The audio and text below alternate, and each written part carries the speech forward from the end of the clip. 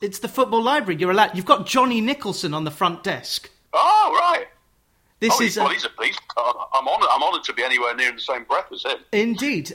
Paul Armstrong, author of 2 books, Why Are We Always On Last? Running Match of the Day and Other Adventures in TV and Football, and the follow-up, Why Are We Always Indoors? A diary of lockdown published in 2020, both on Pitch Publications, the finest football-based publication. I would endorse that. I have to say they've been brilliantly supportive of me and good eggs. I think you should.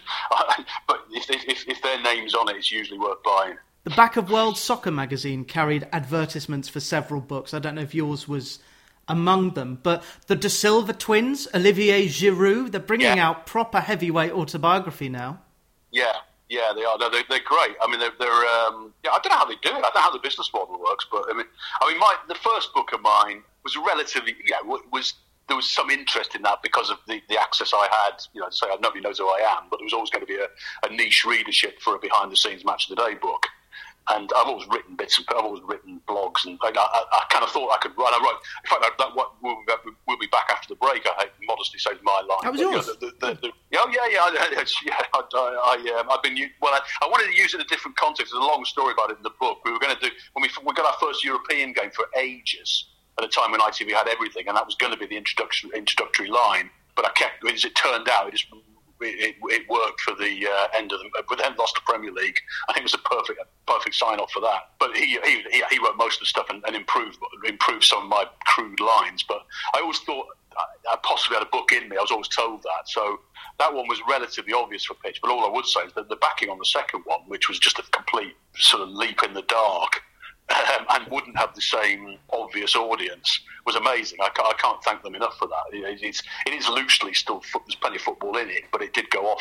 I don't know how much of it you've read. It's like the difficult second album. It's kind of it's not as obviously full of poppy tunes and hits as the first one, but I'm quite proud of it. What I want from a second book is more. If the first one is memoir, the second one should build on it. Harry Redknapp has written 4 volumes of memoir, but the second volume of your memoir is almost a live blog of what was going on. Hancock was on the radio this morning. I don't know if you've heard it. I'm rationing those guys. Part of the thing of doing that, it was cathartic at the time, but I can't be as forensically on top of everything now as I was when I was doing it. I thought I've got to, if I'm going to point out the things they're getting wrong and the fibs that are being told, I've got to be pretty forensic with my information here. And I think I was. There was 1 or 2 opinions that you go back and, if you were Dominic Cummings, you go back and alter it and pretend you were right at the time. But like he did with his blog. Have you been to Barnard Castle? Oh yeah, God, yeah. Because my family come from Bishop Auckland, indeed, which is just down. It's a little day out. It's a lovely place. Yeah, he's besmirched it, to be honest. It's now associated with bad things, but it's a very nice place. I'd love to go. I'd highly recommend it. They're probably getting a bit of curiosity tourism now, I guess, out of all this. But that did tip me over the edge. That was the subtitle of Why We Always Indoors was Unless We're Off to Barnard Castle, which was my little sideways swipe at the Just a year old now. It was the end of May. This will come out in the middle of June. Yeah. So, so Dominic Cummings will have given his testimony about the lockdown and about the designing. I don't know if you'll be following the Cummings. Oh well, he owes us throwing as much dirt around as he can, doesn't he? Really, I mean, it's horrible to be urge him on. He's the PSG of politics. Yes, it feels unclean, but it might be the lesser of 2 evils. Yeah, indeed. That's a very good way of putting it. I like Has the response to the second book, Why Are We Always Indoors, surprised you? Have you had people messaging you saying, "Yeah, you're talking common sense. You should stand for government"? Oh no! Well, I don't think anybody who knows me would know that I'm a very good armchair critic, and I wouldn't really want to. That's what the difference. We talk about doing PPE. I knew from the word go that I was no danger that I should be put in charge of anything important. I mean, so why did Match of the Day was just the most important of the unimportant things in life. I didn't know these people really, but they were around. They were all sort of Matt Hancock, Liz Truss. Loads of them did PPE around about the same time as I did. not my college, I didn't know them, but they always obviously somehow got in their heads they should be running the world. You know, Johnson's obviously thought from the age of 5 he should be running the world, but they've all, world king, exactly. Yeah, so he's just had it, and nobody's put him straight either at home or at school or anything. There have been times when you're doing that, and you're screaming at me, are you going to do anything about this? You're watching the pictures from Italy, or you're watching even the Indian variant recently, which is so obviously going to be a problem because he was trying to chum up with Modi. We just spent weeks letting it happen, let it come into the country. There's been so many times where I thought, well, God, even I could make that decision better. I'm not, but I wouldn't want to do it. No, it's definitely better to watch from the sidelines. I just tried in that because to give myself something to do because we were all stuck indoors, and it was a discipline of writing every morning. So I wrote a diary entry every morning. But it was just, I thought it would be interesting for posterity as well. I just thought, well, my nieces or somebody in a few years' time, might be interested to see what it felt like living through all that. It's an odd one. I mean, I'm part of me thinks, well, would anybody want to read that? But they did. So there's obviously some people who just want to live through it all again. And I hope you've made some money from it, so you can afford to go on a day out to Barnard Castle with the lovely Amanda from Stockton, to whom you owe everything. How has it been being locked down? Well, we've gone all right actually, but she's extremely reasonable and tolerant. She's in the other room watching a drama or something at the moment. So we're only in a one-bedroom flat, so we've gone very well through it. I think that's more down to her than it is to me. And you being in northwest London, I could probably get a train fare to Barnard Castle out of it. Yeah, I should look at it like that. Actually. Yeah. I think I'm going to maybe get a megabus to Barnard Castle with the amount of money I'm going to earn for my book, which is called From Kids to Champions. You think that's a good title? Yeah. Well, also there's a bit of an echo of You'll Win Nothing with Kids in there, isn't there? You obviously, which was the great Hanson. You were there. What? Yeah, I wasn't doing. I don't think I was editor at that point. I think you I was were a VT. Probably VT, I think. But yes, I do remember him saying it. And to be fair, at the time they'd just been thrashed by Villa, hadn't they? Everybody thought, well, yeah, he's probably right, but it didn't look. I think also Fergie, with whom Alan has some history, kind of stored that one up, didn't they? I think. Yeah. Would it have been something to do with the '86 World Cup? Yeah, absolutely. I don't know I've never really known the full story, but I think there was something. I think what happened was, I think this is right. Fergie dropped Alan to the '86 World Cup, and I think Dalglish then withdrew. And Fergie thought he was in a sulk because of his mate, but there was an injury. I don't know what it was, but obviously that was the genesis of the Ferguson Dalglish thing that went on for years. And also every time, and also he's clever like that. Fergie did it in Scotland too, which is like the siege mentality thing. Anybody said anything about Aberdeen, it was the Glasgow Mafia, and he created the same thing with Barwick, who was running BBC Sport at the time, was a Liverpool fan. And Alan was obviously played for Liverpool, so he turned that into the Liverpool Mafia have got it in for us. And it was a relatively innocent. It was they've got thrashed at Villa first day of the season with all of that youth team playing. Maybe this isn't a good idea. As it turns out, it was a great idea because they're an amazing crop of players. But he wasn't the only person saying that. I just happened to say it in a succinct sentence that Fergie could throw back at him forevermore. Quite enjoyable. I mean, he then wouldn't speak to us for however long. But use people are idiots. When was the last time you played golf with Alan Hansen? I've never played golf. I don't play golf at all. If you read my views on rugby union at the start of why we was on last, I think golf falls in very much the same category for me. You do. To be fair, that's just an upbringing thing, and also the fact I've never had just never had the time or the chance when I was younger. So it's different in Scotland. To be fair, it's a different game in Scotland. Alan, it is what loads of people. It's a very normal social thing to do, whereas parts of England, it's a bit of a rarefied thing, isn't it? You say that you're not a golfer, are you, Jonathan? I'm not offending you. Not until the time I broke a 7-iron. That was when I quit golf. Oh, okay. What, in temper or? Oh, he's horrible temper. The guys just walked off. They said we don't want to play with you. It was a terrible day. Okay. I can play. Yeah, my brother. I beat myself. My brother was always like that. My brother used to smash up tennis rackets on the court. There's definitely a certain type of personality type. Yes. Well, Roger Federer smashed up lots of rackets and. Well, that's true. Yeah, so did Hedman until he started controlling himself. Yeah. But are you a guitar? I'm looking at the picture I'm looking at of you here. Because we can't see each other. But you've got a guitar with you. You've obviously read some. I mean, that's one of the features of my diary. Is my it's been a great time to practice a lot, isn't it? The last year. The best thing to do, I used to do this with the violin, just leave it open, and then it will tempt you to pick it up. And absolutely. Another thing I do not to earn money is write songs, and I've written several Watford-related pieces of music. I don't think I've written any hymns to Middlesbrough or Juninho, but Juninho rhymes with a lot of stuff. The two players you've loved watching, Graham Souness and Juninho. Yeah, Juninho's the one I sort of more of a love affair with, but Souness, when I was a kid, and that Jack Charlton team was absolutely fantastic. You know, he played alongside Bobby Murdoch, who was an ageing, very, very clever quality player from Celtic. In fact, the second division midfield of those two, and I think David Armstrong and I think probably David Mills playing on the right, and they were, you know, ridiculous in the second division. I was so lucky to grow up watching that team. Souness leaving for Liverpool kind of broke my heart in '77 or whatever it was. I mean, you know, look, as an adult, I totally get it, but at the time it seemed like a horrible thing. Have you met Souness? Yeah. I mean, I think he's and actually, to be fair, he's a very civilised fellow. I met him with Hansen, so that probably helped. We did some filming with him when Liverpool played Genoa, and he was Liverpool manager. He went over to watch Genoa, and we went with him. We were doing the game live, and it was nice. It was very interesting. Actually, one of those things where you sort of sit and keep quiet while the two of them talk about sharing a dressing room. It was one, quite. I did the same years later with Mark Hughes and Peter Schmeichel, where we were just late night before a cup final.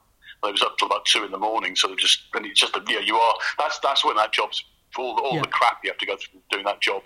You have those moments you think this is quite privileged. And this job, which you describe as the kind of navigator, you've got the map while the director's doing the driving. There's a chapter in Why Are We Always On Last called Any Given Saturday, which the ultimate compliment I can give is that of all the millions of words in the football library, if I were to compile an anthology of the best, 500,000, it would be in there, because you describe putting together the show.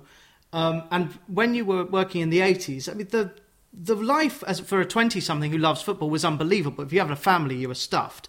I've written down frightening weekly schedule, and you would edit Sports Night while it was on air. So you'd feed the tape while the show was going on. Different times. Absolutely. Yeah, and particularly because then there wasn't the 10 o'clock news on BBC One. I think it might have even been on 9:25 at one point. The game wouldn't have finished. If you went to extra time and penalties, you would just. And it was analog rather than digital. So if you can imagine transferring an old C90 cassette and transferring the songs you like across to another one, it was like that. So in the end, you would end up not even able to edit it. You just have chunks of football, 10 chunks on different machines, playing them in one after another, trying to hope you got them in the right order and you haven't missed the goals. It was absolute carnage. I mean, I mentioned one in the book where we did a FA Cup replay night. I think it was about '92, and everything went to extra time and penalties. And Borough actually lost at home to Portsmouth in 90 minutes. I was just delighted because it meant something was ready. Yes. It was that point where just lose Borough. I don't care anymore. I'll think about the ramifications. Fifth round of the cup. I did some work for a big European football organisation that I won't name, and I would always go home at about 10:15 once I'd put my blog to bed. But the media guys and the main guys who were running the desk sometimes wouldn't get out till midnight because they had to wait until all the post-match interviews were in and all the journalists had filed. And then, of course, that's the last train. So it makes it difficult for them. And you never really think about that. So when a game goes into extra time, good for the spectators, not good for anyone else. Yeah, and similarly, I mean, I've told the story in the book. Even if you're doing a live game, you sort of think, well, that shouldn't be a problem. But we had the famous Saturday night where Steven Gerrard scored that blooter to take it into extra time in the Cup final 2006. And BBC One, who had a new series of Doctor Who lined up for after us, just didn't get it at all. This guy, I don't know whether the guy had ever watched football before and have it explained to him, but he was just dumbfounded this thing was going to go to extra time. Basically, well, he can't do that. We've got to show Doctor Who.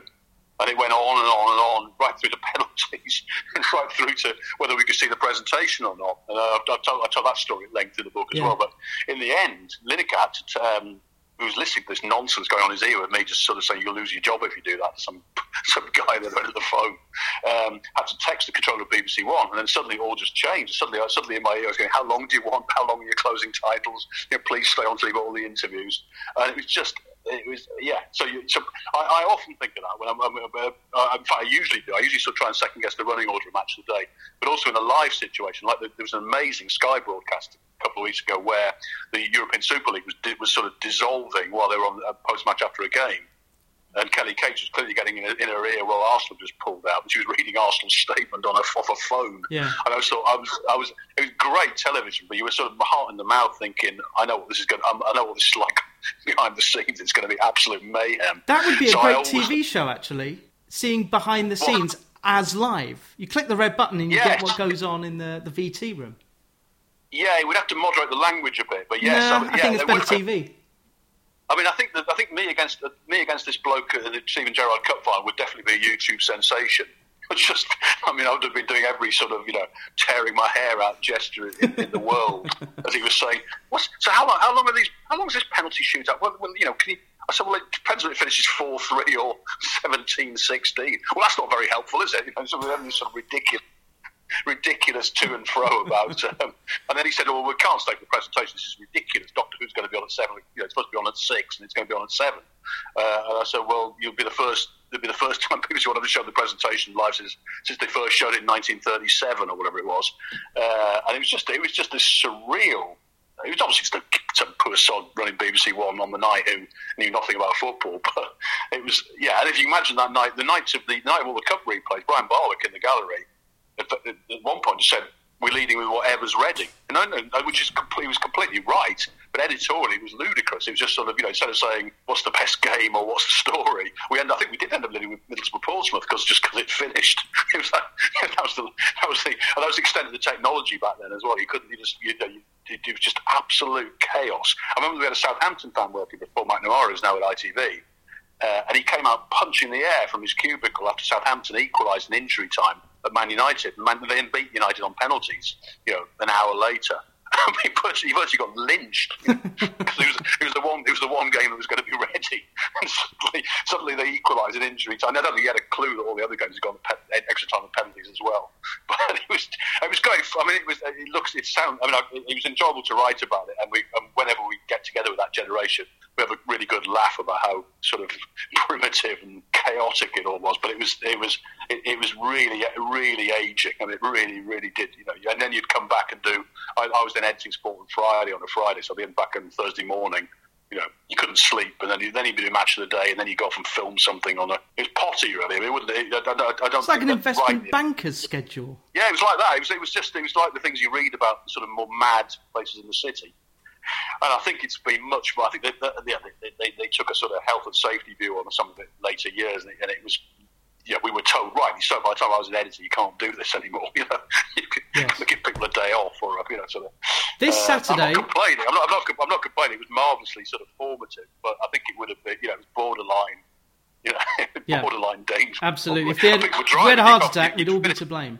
If Leicester win, Gary Lineker is going to be the happiest man in Britain. Yeah, I mean, it's how that works in terms of BBC impartiality. It's probably a bit more flexible in sport than it is in sort of news or politics or whatever. But yes, I'd be fascinated to see how they do it. Actually, we did once do it. I did a game with him. First time we did Leicester live, we did him at Burnley or somewhere I think it was Burnley in the Cup, and we deliberately put Leicester scarves and flags and everything behind him. So he did, so he started on a sort of close-up shot of him saying he's going to maintain neutrality or whatever. I think we cut. I bet they'll do that this time. Do you reckon he'll ring you up and try and script the links with you? Bloody dangerous in Burnley, by the way. The natives weren't impressed with this blue and white festoon studio. We hadn't really thought through the security angle of it, but the pitchforks and burning torches were definitely out. And I think Leicester might then have won. Actually, we probably made it even worse. I think we like the away fans. We stayed in for a rather long time after the game. And then the other one, the Premier League, I think because everybody was rooting for them. Maybe that worked fairly well for him, didn't it? In terms of I'm going to do the next year's opening in my underpants and all that. I think there was a lot of goodwill. I can't imagine anybody outside of the other rivals for the title not wanting to win it that year. It was just obviously everybody who supports any other team would think that could be us with Leicester. And I think the cup final less so because they're obviously a very good team now. But I mean, I think the vast majority of the country will be rooting for them on Saturday. So he might get away with a certain amount of. He's not going to be I presume they're going to have some Chelsea input to try and balance him out. Yeah, they'll have Ashley Cole there for sure. See, normally I'd have been able to tell you this stuff when I had my finger on the pulse. I'd have known, but I deliberately, just like anybody else, put the telly on to see who's on there now. We've come a long way, football-wise, from football sleeping towards catastrophe, fans being yobs, so why give them civilised facilities? Yeah. Well, obviously, serious now. I was at Hillsborough, so I've written about that. That's the one chapter I really, really had to work hard on because I was working at Hillsborough. And yes, exactly. And I also had been a fan right through the 80s and seen that sort of treatment and where it led. So we all have nostalgia for. But anybody starts telling me you want to go back to how that was, I would strongly disagree. Are you the man who invented modern football? In my book, the first one that I'm not here to talk about, I always say, Italia 90. It was the tournament reshaped football, and you did some of the VTs that Lord Putnam, of all people, you did a VT montage of Gaza. Oh yes, I did, which was that was very helpful in my career because he went on. It was extraordinary. He was on Wogan. I think Gaza was on after him, and he said that video montage of. But to be perfectly honest, it was an absolute gift. Just get Brian Barwick. He said half time in the third place playoff, which Gaza didn't play him, but England were playing Italy, and there was a huge audience. He said, "Let's do something on Gaza," and I thought, it wasn't difficult to find. So we just got everybody out there, and we got some great people, Beckenbauer and people like that, talking about him. But there were fewer camera angles there are now, so I had to go through everything we had. And just find the right point and shots. It wasn't, but it was a bit of a gift. I mean, it was one of those things where I did it, same thing with Brian Clough interview, as I mentioned in the book. He was just unbelievably good and in great form and held forth for, and we put 15 minutes out of it on Sports Night, which just needed me to find the right bits, really. And you get massive credit for that. I thought the Gaza one, I always feel a bit sheepish about because he got masses of sort of acclaim, but it didn't do my career any harm, to be fair, because it meant I was trusted on sort of creative montages. The real one in that World Cup was the titles, which was not my doing, and that was I think that was a real game changer in terms of using Pavarotti and the sort of classiness of those titles, and Tardelli running around in slow motion, sort of singing along to Nessun Dorma. I think did change the culture, particularly off the back of Hillsborough and everything else. I think football desperately needed a bit of sort of civilising and a bit of, and Gaza obviously just was without being unwittingly contributed hugely to that, didn't they? So it did. The football did, and then you had the Premier League, and then obviously Euro '96. Euro '96 then became perfectly all right to be a football fan again. But there was Italy. I mean, I was the junior member of the production team. I think everybody was just so knackered. They gave me other things. I did quite a few montages now. But again, the Pavarotti had set the tone, so you knew everything had to be a certain sort of classiness and a certain polished montages and so on. It did. The tone was already set by the titles, really. Was Lineker being groomed at Italia 90? No, he was a footballer then. I can't remember. I think he came back and did some punditry after they went out in '86. He's a bright bloke. He wrote his own column for the Leicester Mercury, and it wasn't ghost written, which is unusual for a footballer in the 80s particularly. So I think he always had half an eye. I think he liked English at school. He does still now. He likes wordplay. He likes Monty Python. Reads. Yeah, he loves Monty Python, which is something we had in common. We've got a lot of Python references in and so on. But he was always up for stuff. He was always sort of looking for there was some connection to anything Shakespearean or whatever. His former wife was big on the theatre, so he went to a lot of theatre. Yeah, he's quite for a guy that left school whatever age he is. He's a pretty he's again a bit like I was saying about Shearer. He's just open to things and interested in things, and he's I don't know whether they originally thought he was going to be a pundit, but I don't know what point he looked at Des and thought, no, I'd rather do that. Des was a massive influence on him, that whole less is more thing. And, I would write something to explain what all the various things meant in the group permutations or whatever, and he would just sub it down. It's what Des did too, and just less is more, and this is all anybody really needs to know. And, so you always have that kind of, that instinct for, I don't need to go on at length here. You get some presenters who will just throw words at things, and he doesn't do that, and that's definitely, you can see Des's influence there. The sort of eyebrow raised thing if it all goes wrong, which is just such a great gambit, which is just you like it when that happens, don't you? As opposed to rabbit in the headlights and blame everybody. It's just a much better way to deal with with things going wrong. You just don't warm to a presenter who is sort of say, well, somebody just let me down. It was happened, hasn't it? We'll see that. You've seen live TV where somebody gets in a huff because it's gone wrong and starts sort of throwing things around. Even if you're feeling like that, much better just to sort of do an eyebrow raise. That's where Des was fantastic. You write in Why Are We Always On Last, 1 or 2 figures on air appear untouchable. Can you name them? Well, I'm not a massive fan of Laura Kunsberg. I actually say that. I mean, not an easy job. Not an easy job, but and I don't think it's sort of she's being wildly biased, but I do sense a sort of lack of critical approach, and I think this comes from on high because actually sometimes I've heard her on Radio 4 and things, and it's really difficult. They're doing so many outlets all day, these people now. So in mitigation, I didn't mean her entirely, and there are others as well. But the whole school of reporting now is for certain outlets, particularly things like the blogs and the main 10 o'clock news bulletin, is keep it gossipy, keep it light, don't upset anybody. You know, I think we've sort of gone beyond that. I think sometimes when people are lying, it's very difficult. I mean, it's very difficult for BBC News to come on and say the Prime Minister lied again today, but find a way of at least sort of, not letting him get away with that, and to that extent. But I'd forgotten I said that, actually. I was obviously... but no, I mean, God, it's horribly difficult. I mean, I have massive sympathy for everybody working at the BBC because you're always supposed to be balanced. And we used to get in the neck all the time from the viewers about you're obviously all Liverpool fans, you're obviously all Man United fans, you hate my team. Why are we on last? Why are we on? Exactly. That's why the book was called that, which is, about 15 teams every season think they're always on last, and you would get, I think it'd get quite funny. You'd almost felt like just sending them each other's emails to say, well, funny you think Stoke are always on last because this bloke just told me West Brom are always on last. And that was kind of that was the motivation for them. That's at least only football, and even though it was incredibly irritating.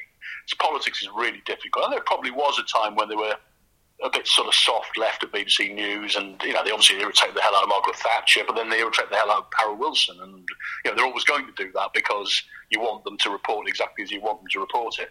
I think when you get to the stage like they did with Trump, where people are just blatantly lying, and as I said earlier, voter manipulation, all that kind of stuff, it's really difficult because the BBC is not the best place to do it, but nobody else is. I mean, the Guardian will do it, or Channel 4 News will do it, but hardly anything that anybody actually sees or reads is querying any of this.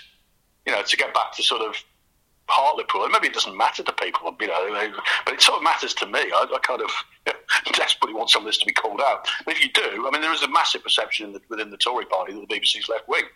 I know people who will tell me that the BBC's left wing, and BBC News in particular, I just can't see it. You've got a BBC chairman who gave £400,000 to the Conservative Party. You've got a BBC Director General who was a local election candidate for the Tory Party. I think just brought back on their board the guy who was Theresa May. Robbie Gibb. Robbie Gibb. So Robbie Gibb. Yeah, he was advisor to Theresa May, set up GB News with Andrew Neil. Is now back on the BBC board. And about 6 months ago, he was saying everybody's been horrible to poor Boris. He's an absolute genius, and how dare, and slagging off Lewis Goodall in a tweet, saying how can this lefty be on the BBC? It's like, where are we? I mean, what? And again, I think that's one of the books I got into the whole thing about this starting during the Iraq War, which it did. It happened before that, but the Iraq War was when it got out of hand with the Hutton report, Greg Dyke losing his job. Over the reporting of the Iraq War. And so I partly blame Alistair Campbell and co for that, and I get a bit irritated when they're now the champions of free speech, because they really intimidated the BBC back then. It was very difficult for everybody at the BBC. We lost a Director General who was really good news over all of that. So it's been difficult ever since.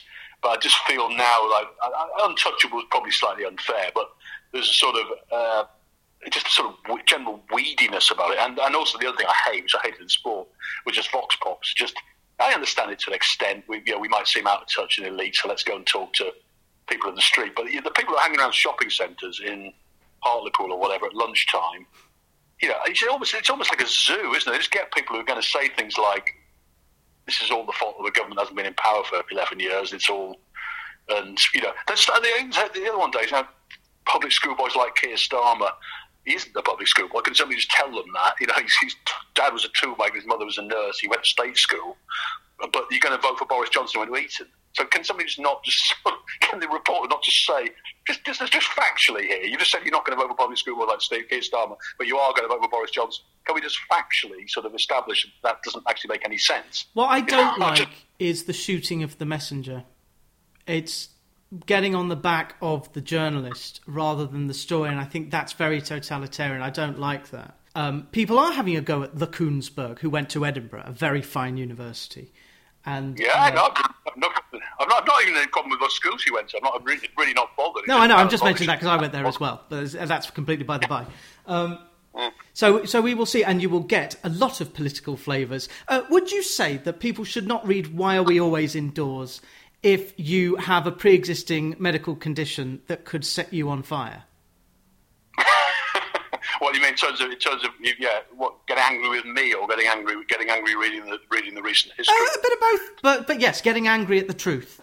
Yeah, possibly. I think there's a fair bit of light and shade in there, isn't there? There's a lot of sort of reminiscing stuff about football and music. Because what I did though was I did try this. So this is what I've been thinking about or watching or playing or whatever today. I mean, I would definitely read the other one first. I mean, I have to say, I would. It's self-admittedly my difficult second album, but I thought it needed to be authentic. I've got no idea whether anybody ever read it in the future. But you sort of, the foreword which Dick Clement did, who's my mate's dad,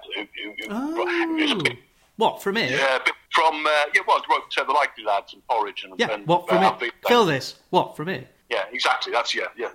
Although I think the friend they did the jokes and Dick did the structure, but okay. Yeah. But anyway, so what happened was I was keeping this diary. I was thinking, I'll just send it out to my mates. And Andrew Clement, who directed the cup final, I think, if the BBC are directing it, but he's sort of the main director of the BBC. His dad is Dick Clement, who was the scriptwriter. And Dick's over in LA, where he now sort of edits, he rewrites films and things. He's written a book about it. Yeah, it's good. I've got it. It's very good, but not A Likely Story or something it's called. Yes. But like that, then obviously he's like a bit of a hero of mine, but I've met him a few times, and Andrew, unbeknownst to me, sent it to him. He said he should get this published, so he wrote the foreword. And the point is that he, rather ludicrously, although rather nicely for me, sort of said this could be the sort of Samuel Pepys of its day. I'm sure it won't be, but Samuel Pepys. Although Samuel Pepys wasn't published for about 50 years after he wrote it or something, but I did intend for posterity to sort of just be honest. This is how it feels, and there are things in there I was wrong about. I mean, I was wrong about VAR and Why We Were Always On last. By the way, if I ever write a second preface to that, I will hold my hands up and say my enthusiasm for VAR has completely disappeared. I think Lineker would say the same. But in terms of Why We Were Always Indoors, I was frantic about why we got enough ventilators and all that fiasco was going on. In the end, that was all right.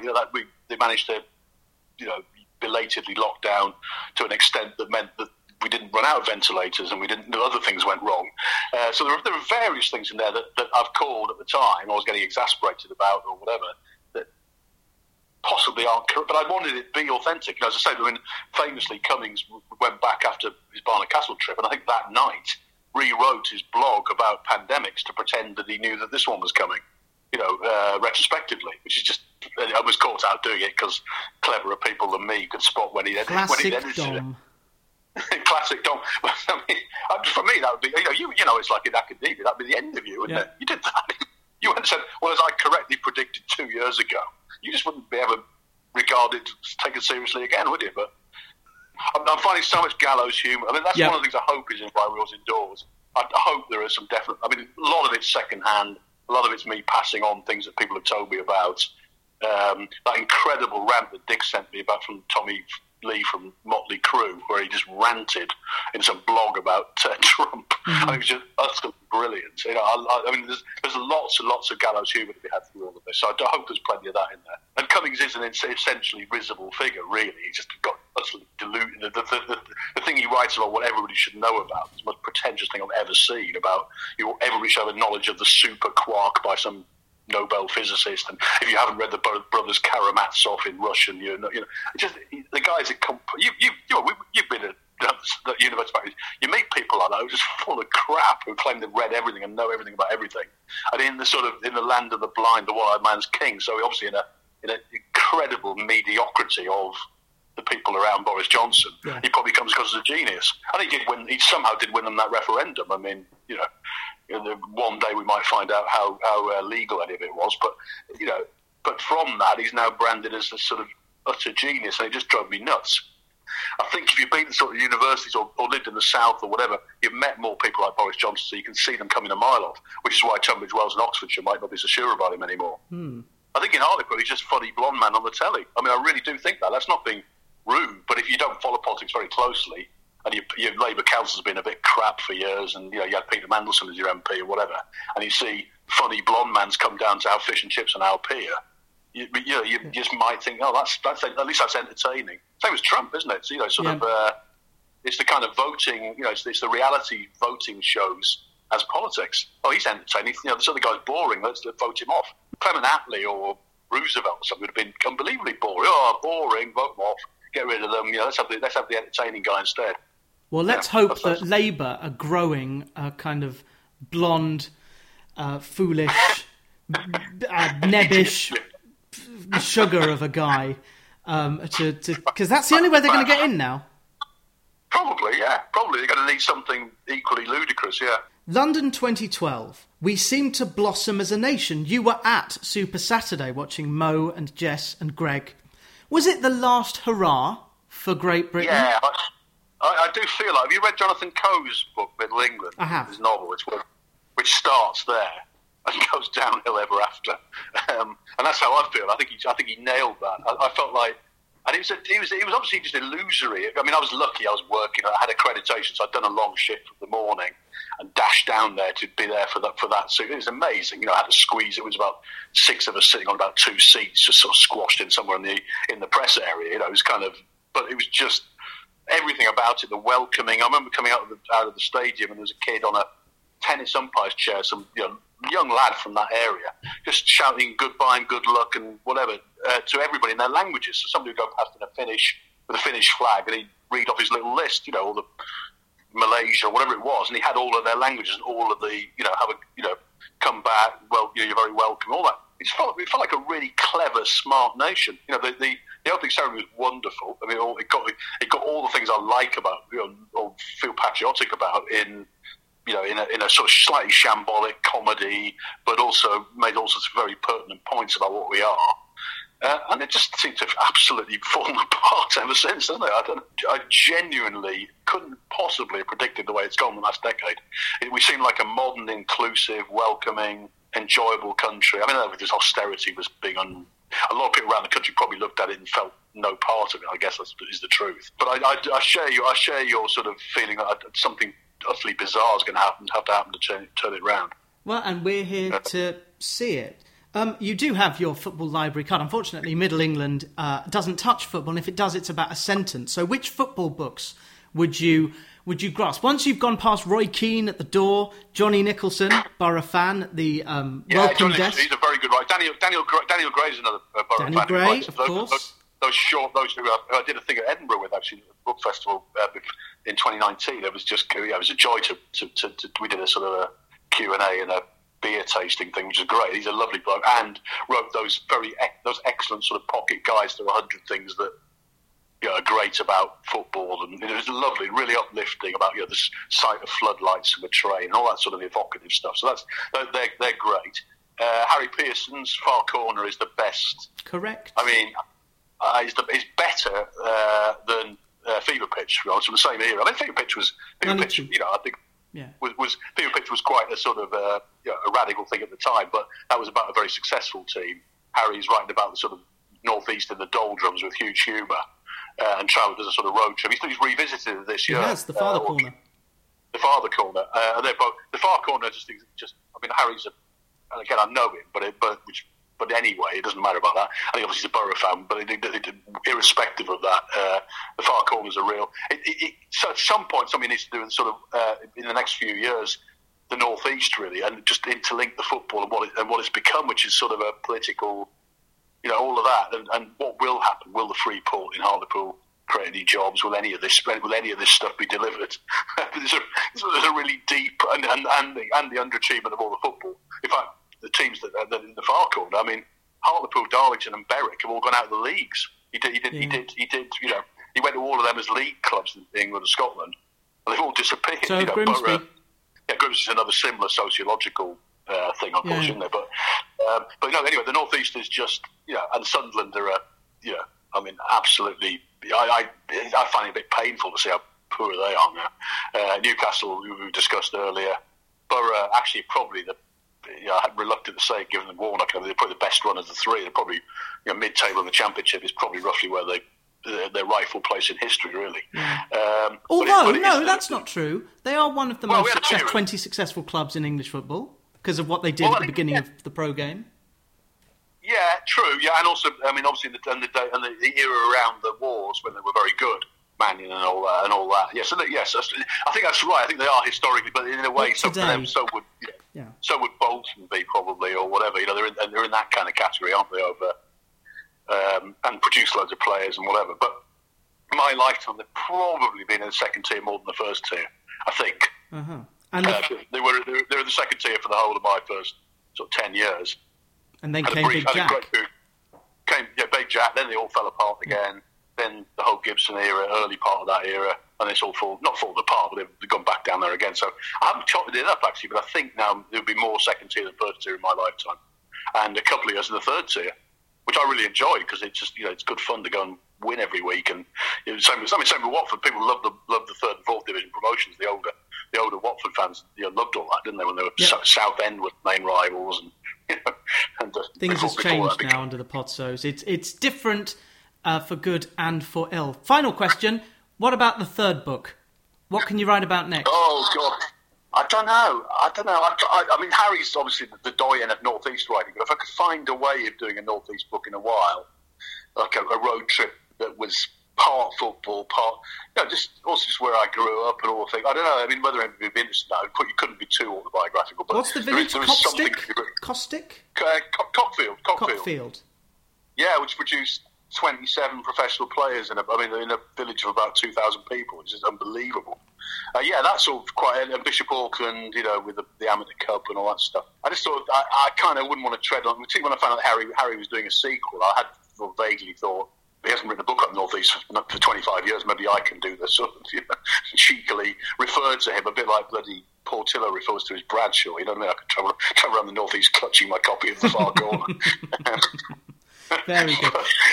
Well, I don't know. I'd also quite like I love rubbish, slow county cricket. So there might be something there somewhere, but that'd be quite niche as well. I think I'm just going to become one of those dreadful old men who wanders around with this packet of sandwiches at non-league grounds, or April days at Chelmsford or the Oval or something. Yeah, you're down the road from Lords, so if I want to find you, you're going to be at Lords. I walked to Lords, and I'm also a member at the Oval as well. Oh, great! Yeah, so that's my first live sport for some time. I'm booked in for Surrey Middlesex in the county championship in I don't know how many weeks that is. Not too far away actually. I'm a part of their limited crowd for that. Wicked. So well, enjoy your summer of sport.